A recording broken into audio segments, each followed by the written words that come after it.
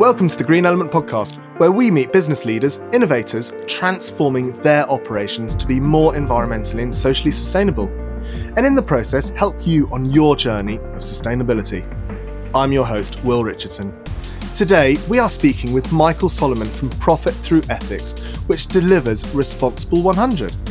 Profit Through Ethics is an organisation that is helping businesses to balance the pursuit of profit with the health, wealth, and happiness of everyone else. Michael has over 17 years of experience in innovation and entrepreneurship in responsible business. He recently completed a 7-month stint as UK Enterprise Director for the FinTech for Good startup Kogo, and he was fellow on Zinc's Mission 3. Michael, welcome. Thank you very much, Will. What was it that started your journey into business ethics? There are a number of versions of this. I'll aim for the sort of 1 to 2 minute version. I was a little bit late into education. I mentioned that to you. I went to university to do economics and finance, as it turned out, and graduated at 28. And I did a little bit of banking, just enough to realise that was not for me.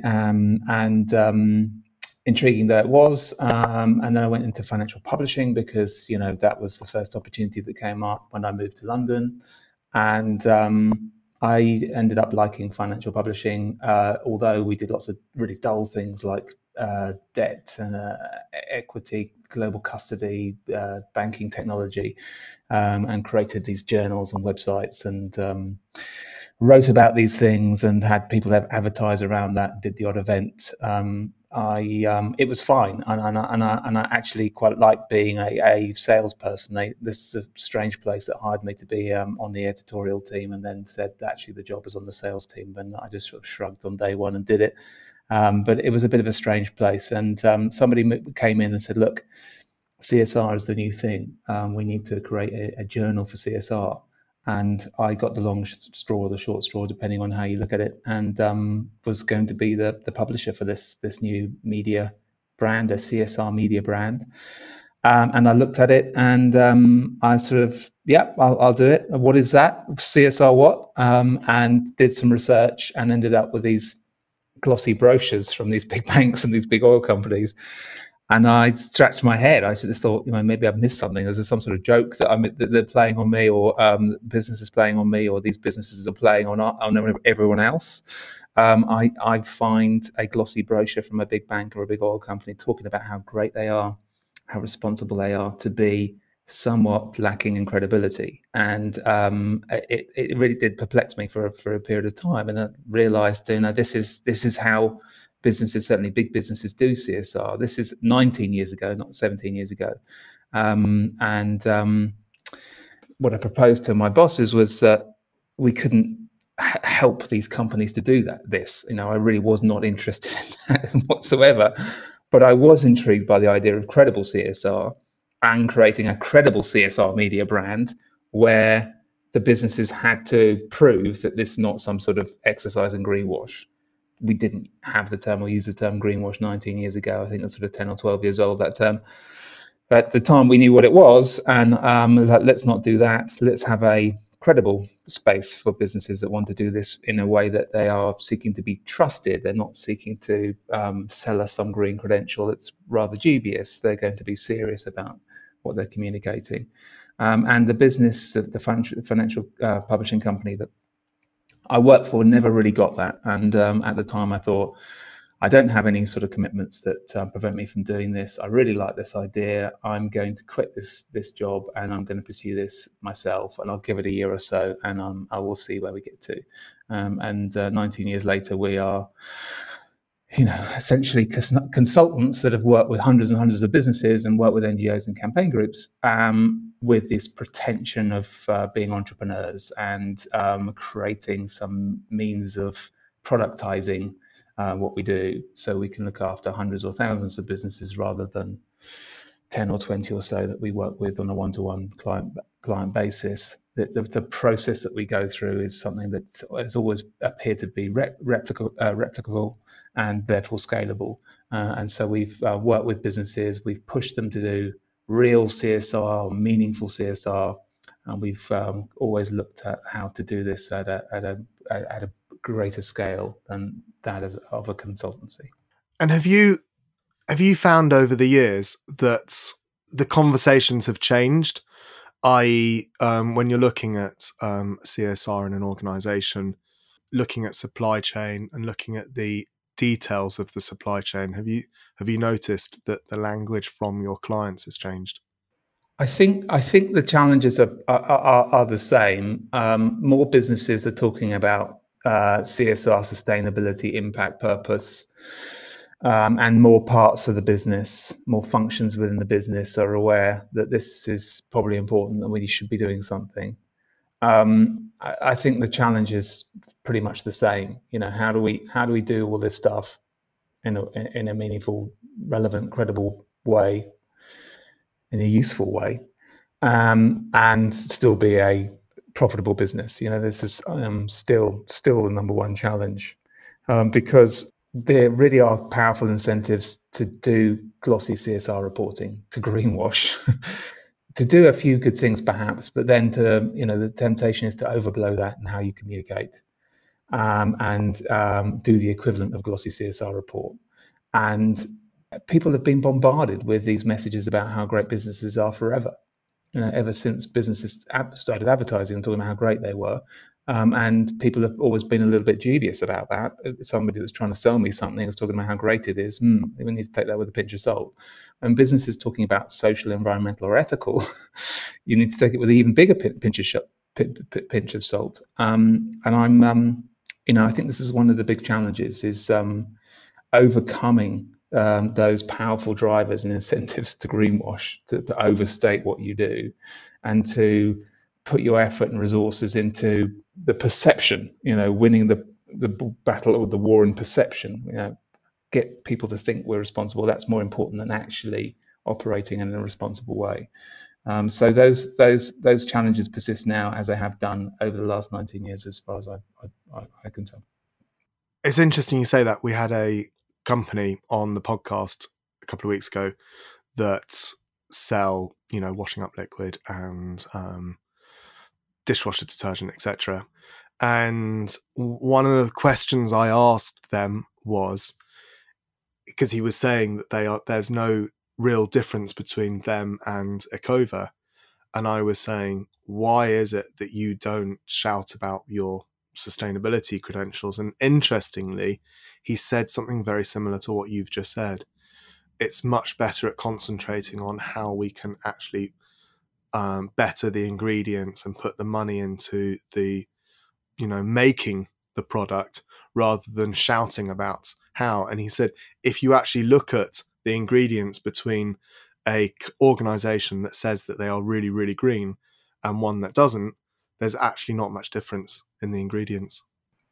So I'd be interested to find out what his strategy is to compete and with his superior product. Because you have to communicate that somehow and to differentiate. If that's a better choice from an environmental perspective than Ecova, then I'd like to buy that, not Ecova. But how do I find out about it? So, it's really difficult. It's really difficult. As I said, these drivers and these incentives are such that most businesses want to talk about it, especially if the NGOs and Extinction Rebellion and Greta Thunberg et al. Are putting increasing pressure on everyone to explain where they stand vis-a-vis the environment. We need to do something. We need to say something. And what we've observed is that lots and lots of businesses will be selective about their overall impact. They may want to talk about circular economy, or they may want to talk about diversity in the workplace. They may want to talk about human rights and supply chain, and these are all incredibly important issues. But it doesn't mean to say that there's nothing to talk about when it comes to, for example, the culture of the organization, or the engagement of the employees, or tax. Tax is an incredibly... I met the founders of the Tax Justice Network when they were getting going 14, 15 years ago. These incredible, heroic people. that were the reason that tax as a responsibility issue got onto the front pages of the newspapers, not just the Guardian, but also the Daily Mail and right-wing press, because it's an issue of fairness, and there are plenty of shopkeepers or small business owners across the land that are, angry. These huge giants can book profits overseas and get away with paying no tax in the country where they heavily using the infrastructure and skilled workforce, etc. Tax is a really, really important issue. And John Christensen was making these points at a conference when I met him 14, 15 years ago, and he was right. And that's become an incredibly important issue. And now President Biden's talking about taxation. So in a way which is quite interesting to set sort of international rules. But, my point is that all of these issues are really important. And I don't think we've helped ourselves by essentially allowing a business to define those things it wants to talk about and not talk about those things it doesn't want to talk about.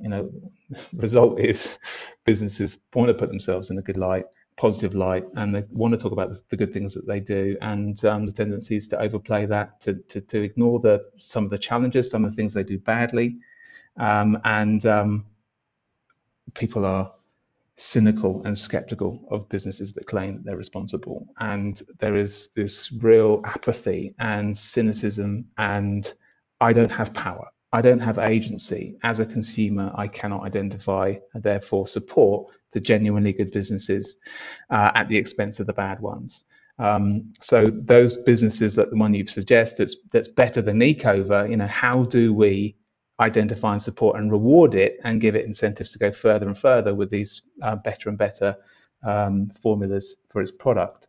I guess the pure virtue that they were on our podcast kind of says that they're obviously recognizing what you've just said. They wouldn't have been, because they asked to come on it. So, the capitalist system in which businesses operate make it difficult for ethics to be at the top of the agenda. Do you think it's possible that we can tweak the system to ensure that businesses can operate profitably and ethically? And if so, how?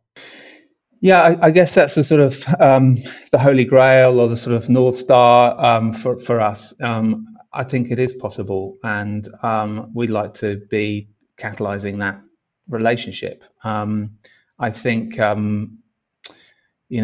you said, that the name of our business is Profit Through Ethics Limited. We changed it to that name almost exactly 10 years ago, just over 10 years ago, having spent 9 years working with businesses to try to get them to do meaningful, credible, real CSR, and to actually look at difficult problems and think about how to respond better and perform better as organizations, sitting down with the NGOs and the campaign groups to really thrash these things out, and having some success in getting businesses large and small to do that. Not all of them stopped the glossy CSR reporting, did that at the same time, but we found that we were doing some really useful, interesting work, and we were doing it on a range of issues. And we're working with businesses that were prepared to be accountable on a range of issues. But what we found is that that never seemed to last. And even the best businesses, often the tendency was to sort of revert to this cherry picking and being highly selective and not doing anything other than glossy CSR reporting. Is that because we've had a few difficult quarters and the budgets have been slashed? Is that because this new CEO's come in and he doesn't have this vision about this sort of sustainable, fair future like the old one that was jettisoned? We just seen this happen at Danone. And it's been happening for many years, that what the CEO believes in matters, and that can set the strategy and the path forward for the business. So there were a variety of reasons where we were very disappointed to realise that even many of the businesses that we work with, we could get them to do something exciting and meaningful and brave 1 year, and then the next year they weren't there and they were reverting to the glossy CSR reporting. And it occurred to us that this was only ever going to happen at the margin. It was only going to be a selective, an add-on, a nice to have when times are fair. for many businesses. And the only way for this stuff to be central and to be important now and next week and next month and next year and in the future was if it was about profitability. And that's a sort of fundamental belief for us, such that we changed the name of our business.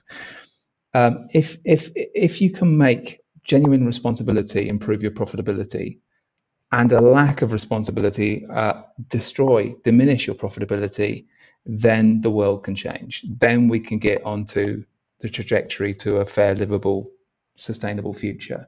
And I think it has to happen at that level. It has to be about profitability. And until it is, I think it will just be something that happens at the sidelines, where businesses overplay what they do. They continue to operate in ways where they're offloading costs onto people and planet. They're exploiting vulnerable groups. That's what their business model does. That's what it relies upon. It's legal, or it's customary. It's what we've always done. That's how we make our money.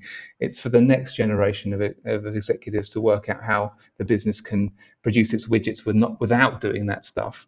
But for us, that's what we do. As I say, it's legal or customary. We're going to offload and we're going to exploit, and we'll do some glossy CSR reporting over there. Everybody's going to suck it up because everyone's used to greenwash, and this is the way the world works. This is the way that business works, and we'd like to stop the bus and get off, but nobody can, because as I say, this is the way the world works, and that feels to be a really scary place. I don't have power and influence as a consumer, as an employee, as an investor, as much as I'd like for business to compete in a race to the top and not in a race to the bottom. How do we make that happen? I think there is possible that we can coordinate in a way that real responsibility does promote profitability. What do you do in order to accentuate that? Well, practicing what you preach. Yeah. So, how we work with businesses is we say, look, here are a range of issues that are really important. Let's work out which ones are the most important for you. And we've looked at 50, 60, 70 different issues over the years. And even the biggest businesses cannot get their arms around all of those. So, if you're a large business, maybe 10 or 15 or 20 issues can be priorities. If you're a small business, maybe it's just 3 or 5. But that's job one. Which of these issues, and I've mentioned tax and employee engagement, mental health and well-being in the workplace, how you treat your customers, charitable giving, animal testing, community impact, whistleblowing, board effectiveness. If there is some dimension to ethics or responsibility, if it's important for the business, if it impacts on wider society, then we want to look at it. So we've worked on all these different issues, and we have a process whereby we help a business work out what its priorities are, and then, having done that, we help to find out how it currently performs, and we say, here are all the things that make up organizational culture, here are all the things that make up mental health and well-being in the workplace, and help them get a sense of these issues, better understanding of these issues, and better understanding of how they perform. And we do that on their top 3 or top 5 or top 10 issues, or how many priorities they've selected. And we have this very simple approach to scoring. We say, is your performance on these issues, is either poor or okay or good or excellent? And we have different ways of approximating how they perform. So those are our initial steps. What are the priorities? Tell me more about this issue. Tell me more about what your business does. How is it currently performing? Is that poor, okay, good, or excellent? Now, I'm looking at our scores on 10 different issues. I can see where we need to invest our precious finite resources to improve. If you're poor on a priority issue, that is where you need to invest your resources to improve. Pursue good and excellent in due course, well and good, but don't be poor on critical issues first. That's what you need to work on first. So this is it's a process of prioritization and performance assessment, and working out an improvement plan, and then what you need to do to make those improvements to get from poor to okay, and maybe from okay to good or excellent beyond that. And for the next year, we'll look at another 5 or 10 issues, or we'll eradicate poor across all our priorities, and then we'll work out where we can be good or excellent. Sometimes improvements are pretty straightforward. There's no real risk. There's no great cost. Did you know you can do X, Y, and Z? This is what another business that we work with has done, and it's gone from poor to good pretty quickly. Sometimes those improvements can be made easily. Sometimes not. Sometimes businesses are persisting with poor performance on a critical issue because they don't know how to not do that and still get their particular widget out the door at the right price and quality. Many businesses are using SDGs as a driver for what we're talking about now. In your opinion, is that the correct approach? That's a framework. We have a framework. B Corporation have a framework. They have a survey. Donut Economics is a framework, and I think obviously there are rationales for using a framework. Pick the one that's best for your business. Pick one that's going to help you actually improve on these critical things, and ideally, where those improvements can benefit your business commercially and financially. I think that's a critical bit here, and one we don't shy away from. And I think one what sort of distinguishes us somewhat. Do it because it's the right thing to do, and do it because it's going to be best for your business. So, as I say, that's a framework. We've looked closely at the SDGs. 17 goals, 169 targets within those 17 goals. And what we discovered was, and trying to map those to the 50, 60 different issues that we looked at over the years, is there a clear mapping? Is there a clear relationship with our list of 50, 60 different things and what's in those 17 goals? And we found that there wasn't very easy to link the two. Our issues have been developed over many years because businesses have said this is what we need to look at, because the NGOs have said this is what businesses need to look at, and they've become hot topics for those reasons. They bubble up. We need to do something on modern slavery because, the government's just passed a law to force us to create modern slavery statements, and so that's where we've been sort of demand-led in terms of the issues that we've looked at from both the businesses and the NGOs. When we analysed the 169 targets within the goals, we found that about a third of them were relevant to businesses. We found about another third could be relevant to businesses depending on what sector those businesses operated in, and the remaining third were very much about government policy and not something that businesses could impact particularly well. That said, I know lots and lots of businesses are looking at those 17 goals and thinking about which ones are most relevant to them and doing useful things. But there are also, I fear that many businesses that are not doing that in a very joined up way, and perhaps using it as a framework for greenwashing, as opposed to a framework for improving their operations. You've got a very amazing list of clients that's from Burberry, Nationwide, Grant Thornton, Linklaters, The Guardian, amongst others. They're all large companies. Is that a barrier? If you're a smaller organisation, can you use your framework?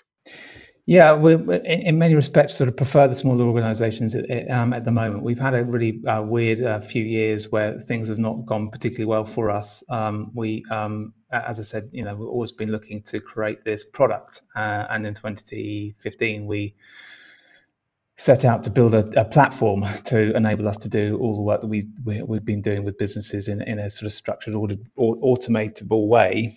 And that didn't really work, and in fact failed slowly over a number of years, and ended up in legal dispute with the web developers. And we never delivered on our promises to businesses. So that's caused a lot of problems. And there's been a few years of hiatus in many respects, and where we've come back recently to think about how we would put this all together in a way, in a better way, if we were going to do that again. And we pretty much decided that we will, because there certainly seems to be the need there to help businesses to do this better and to benefit themselves as a result. So Those businesses that you mentioned were all guests of our clients. They all participated in roundtable meetings, and that was something that, as our digital product didn't materialize, we did more and more of, and we ended up doing 57 of these roundtable meetings in the boardrooms of the biggest businesses in the UK and anywhere really. Those were our clients, and they invited in those businesses that you mentioned and many others to participate in the roundtable, to participate in the workshop. And some of the clients that we had looked at a range of different issues, dozens of different issues, and assessed themselves against this sort of co-created scorecard of poor, okay, good, excellent. And we did tax transparency a number of times. We did modern slavery a number of times. We did diversity and employee engagement and mental health and work-life balance and living wage and charitable giving and dozens of different things we looked at in this environment.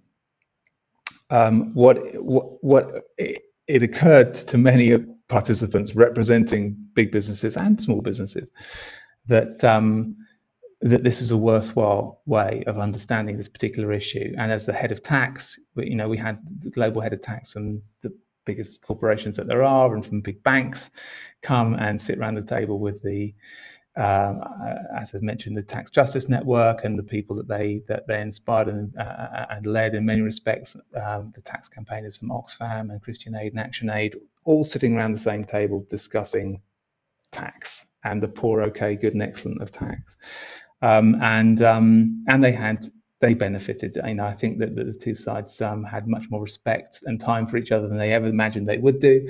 And we did some useful work in thinking about poor, okay, good, and excellent. What was possible for a business operating in a competitive landscape where there are pressures to compete in a race to the bottom rather than the race to the top? How can we, as NGOs and campaigners, encourage and enable the businesses to perform better? And a lot of those businesses realized that that was good and useful work. A little bit scary, but it all worked out just fine. And perhaps the head of function, the head of procurement, for example, might come along next time and participate in the roundtable when we're looking at human rights and supply chain. And other heads of functions from these enormous organizations could benefit as and when we looked at different issues. But we never quite worked out how to persuade lots of large companies to sign up as clients rather than just dip their toe in the water on the issues that suited them at the time or suited the senior executive at the time. So packaging up what we did was challenging, and we didn't want to be just an events company and just do the roundtables. We wanted to help the business do work. If we can diagnose a problem, if we can diagnose that they are poor in this critical issue, we wanted to help them improve and to make the changes in the business to get to okay and beyond. So there was this various different functions that we fulfilled to various different standards as we didn't quite get this digital product to market. So fast forward to 2021, or fast forward to 2020, I had a particularly important meeting just before the first lockdown in the CEO's office of one of the FTSE 25 companies, one of the biggest 25 companies in the UK. And I took somebody from Extinction Rebellion, and that person's no longer with Extinction Rebellion because they've become increasingly militant and in some respects nihilistic and don't want to work with businesses anymore. And this person was very much a business guy and a brand person, a brand strategist who has done lots of great work and continues to do so, but not with Extinction Rebellion anymore. In March last year, he was a representative for them. We went to the CEO's office. We spent 90 minutes there, and we had a good discussion. And the upshot was that this huge business does accept that the climate change, the climate crisis, is an incredibly grave crisis, and that biodiversity crisis could be an even bigger problem than climate, and that we have human rights disasters all over the world, and that inequality is out of control, and that we've got mental health epidemic, and all these things are huge problems. And while that business may be changing, may be improving, the rate of change is not remotely adequate for the scale of the problems that we have. So they turned around and they said, okay, we accept that. How do we be more radical? Tell us what to do so that we can change quicker and faster and be more radical. But as much as we want to be radical, please tell us how to do it in such a way that it's also doable for us, for a FTSE 25 with 10 million customers and 10,000 employees. It's got we can be radical if you can make it doable for us. So over the last year and a bit, we've been working on the best version of Responsible 100, based on everything that we've learned and all the experiences and all the relationships that we've developed. We have been working on the radical but doable version, and we are testing it now with smaller businesses. I be very glad to work with add new user testers into that group of companies that are helping us to create the radical, doable version of Responsible 100. We have always worked with big and large and medium-sized companies. We're working also with a branding company called ABA Design, fantastic specialists in business purpose, who are helping us to work out how to communicate what we do and how to present ourselves in the market and all those sort of things. We have these conversations about whether we should be targeting certain sectors or certain size of business, and we probably should, because you can't boil the ocean and provide a service for all businesses of all sizes. We appreciate that. Unfortunately, we have attracted all sorts of sizes of business and from all sorts of sectors over the years, having something that works for everybody is kind of what we stumbled across. From a launch and growth point of view, we probably will be a little bit more selective, and we're particularly interested to work with more smaller companies right now. Moving into the kind of operational side of your organisation, the environmental management, carbon footprinting, what is it that you guys do to help reduce your environmental impact? Well, we've historically looked at environmental issues through a couple of related issues. Obviously, emissions, greening the supply chain is something else we've looked at. Circular economy, transition to a low carbon economy was something that a lot of big businesses wanted to explore and their part in the transition. Critical and endangered species and habitats. We've looked at 8 or 9 different environmental issues. As I mentioned, as we were discussing with this large company last year, biodiversity may be an increasingly important critical issue alongside climate. So what we want to do is make sure we're covering all the things that matter, and that we're working with NGOs and campaigners and think tanks and academics and government and people who are passionate about these, the best experts that tend to be very passionate about their subject, so that we can help businesses explore them. We don't have all the expertise. We're sort of jack of all trade. We know a little bit about all these different topics, and we rely on experts. Hence my interest in what you guys are doing and your how-to guides and your best practice guides, because that's probably the good and the excellent for these issues. It's easy to identify. Poor, okay, tends to be, we know this is an important issue and we're doing some good things, even though we're still doing some bad things. Good tends to be we're mostly doing good things and we've mostly eradicated the bad things, and excellent tends to be we're sort of net positive, we're an exemplar on this, we're doing really well. So our job is really mapping the issue, mapping the players and the experts, and helping businesses to explore these these things if they're priority issues for them, to explore and find out how they perform and to improve their performance if they're performing poorly on something that's critical. So that's what we do in and around the environment ourselves. We're a handful of people using laptops, and our impact is low. We are supporters of business declares. We will footprint our organisation. We will set a target for getting zero, net zero or real zero, and you and I will debate that again, I'm sure. But what we do as an organisation, our impact is very slim. Our opportunity here is to help businesses to navigate this stuff, work out which of these environmental issues are critical to them, work out how they perform, work out how to improve if they need to be improving. Okay. And finally, is there any advice or learning that you'd like to share with anyone listening to this podcast? One piece of advice that you could give? Oh, put me on the spot there, Will. Yeah, I think I take you back to some of those sort of North Star thoughts or philosophies or beliefs that we have. Your job as a business is to get your product or service out the door at the right price and quality, at the right time and place, ahead of your competition. And that's hard. It's always been hard.